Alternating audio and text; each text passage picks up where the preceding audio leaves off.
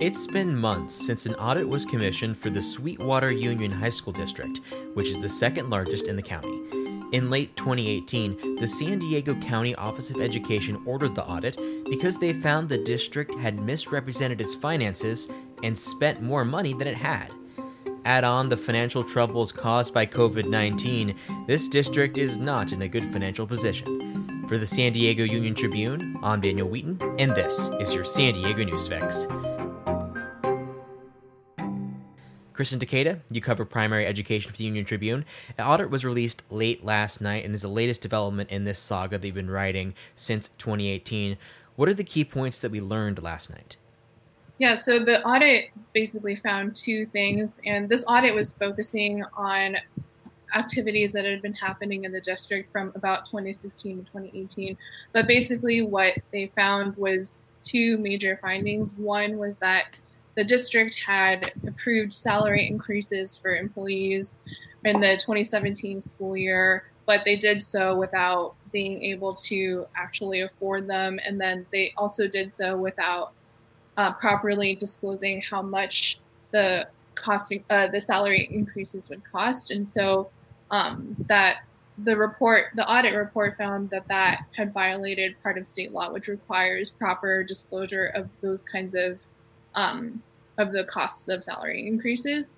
And then another major thing that the audit found was that basically district staff had approached bond rate. They had done things to get a better looking bond rating, which eventually helped them get more favorable bond sales. But they did so in a way that hid unfavorable information about the district's finances. They basically did it so that their overall financial operations were not being considered as part of that bond rating, and that led to problems with basically what the audit found was that the district had not properly said what had not been representing their finances correctly, and not only to their own school board, but also to when it came to bond ratings. So that's what is at stake here, and it's basically not being honest about your finances. Mm-hmm. And how exactly and how long was this going on? And can you kind of characterize how deep this financial hole is? The audit focused on a couple of years for 2016 and 2018. So it's in the past, and then the audit was started. The audit began around December of 2018, but it's still going to probably have some impact today because we don't the district is still struggling with its finances right now, and so we don't know exactly how much more in cuts we're going to see, but we've already been seeing cuts in the district. Like the district had to cut their learning centers. They've had to make cuts to transportation routes. And so all those things have caused a lot of controversy and trouble in the district for students, and they've been impacting students. So it's not like these financial woes have been kind of materializing for students and having an impact. So, yeah. Mm-hmm. And what were the series of events that led to this financial misconduct being discovered? Because it went on for several years kind of without people noticing. How did things finally come to light? I think what happened in the summer of 2018 was, so there were two people who were named in this audit report as being responsible for a lot of the things that happened. Both of them are no longer in the district. They left the district in the summer of 2018. And then a new chief financial officer was hired for the district. And it was after that the district said they noticed that there were some concerns about their finances and their financial books. Mm-hmm. So now at this point, the audit is done.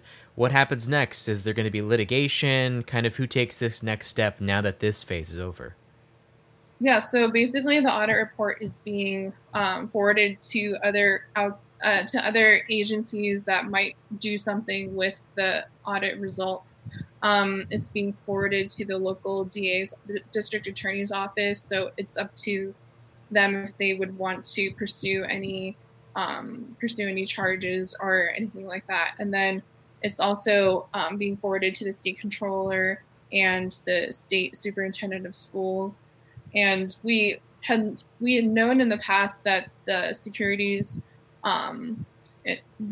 Exchange had been Securities Exchange Commission had been investigating Sweetwater already, so we don't know yet whether they are still investigating them or whether they're going to announce anything. But we know they had been looking at Sweetwater in the past, so it's basically up to other agencies to decide whether they want to do something with these audit results and pursue any kind of accountability. But right now, the results are just out there for other people to do something with it.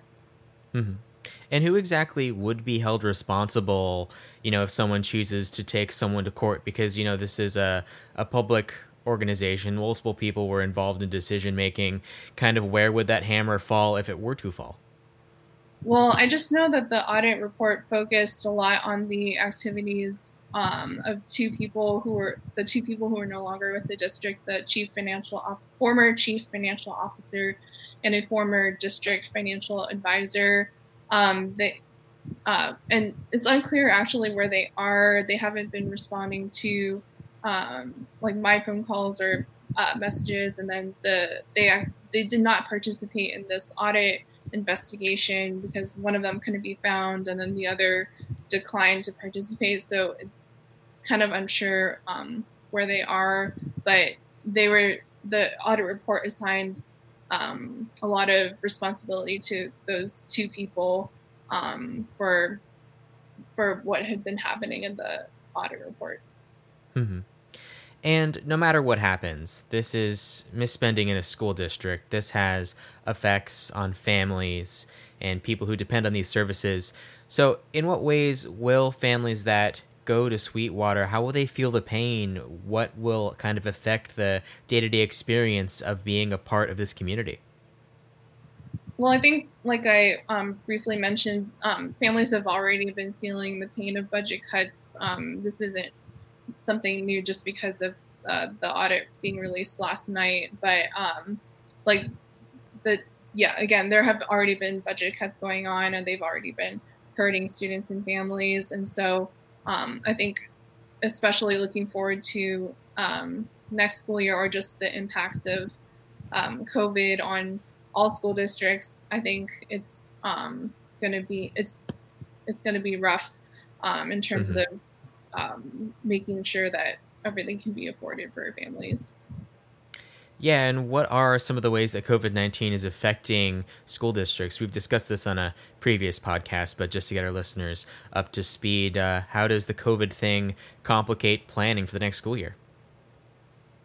I mean, it's going to affect pretty much every aspect of school life. If schools are able to bring students back to the classroom, they're going to have to find more spaces to put students. They're going to have to afford more protective equipment, and possibly some schools might have to increase staffing in order to meet with the increased demands they'll have for doing symptom checks or just making sure that students are safe and healthy, and lowering class sizes for students because of social distancing requirements.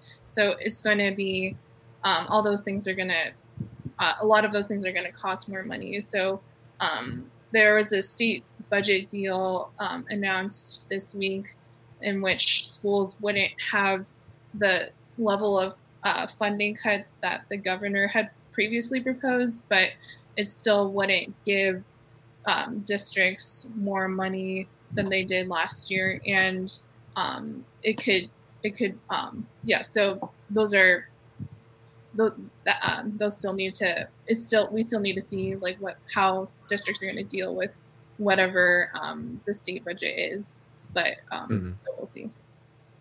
And right now, what is the district's plan for reopening? Because it's worth noting that this school district is in the area of the county that is disproportionately affected by COVID-19. The majority of cases and deaths are in this area. So how are they planning on reopening?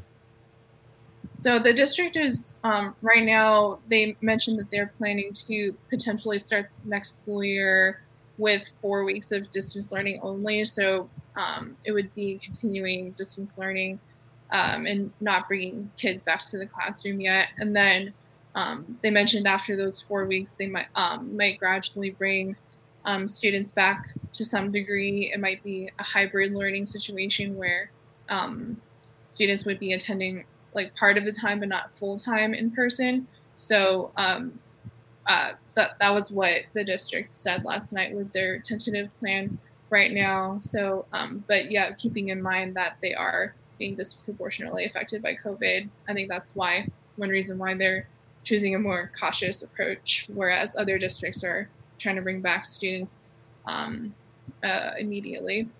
Mm-hmm. All right. Kristen Takeda, thank you so much. Thank you.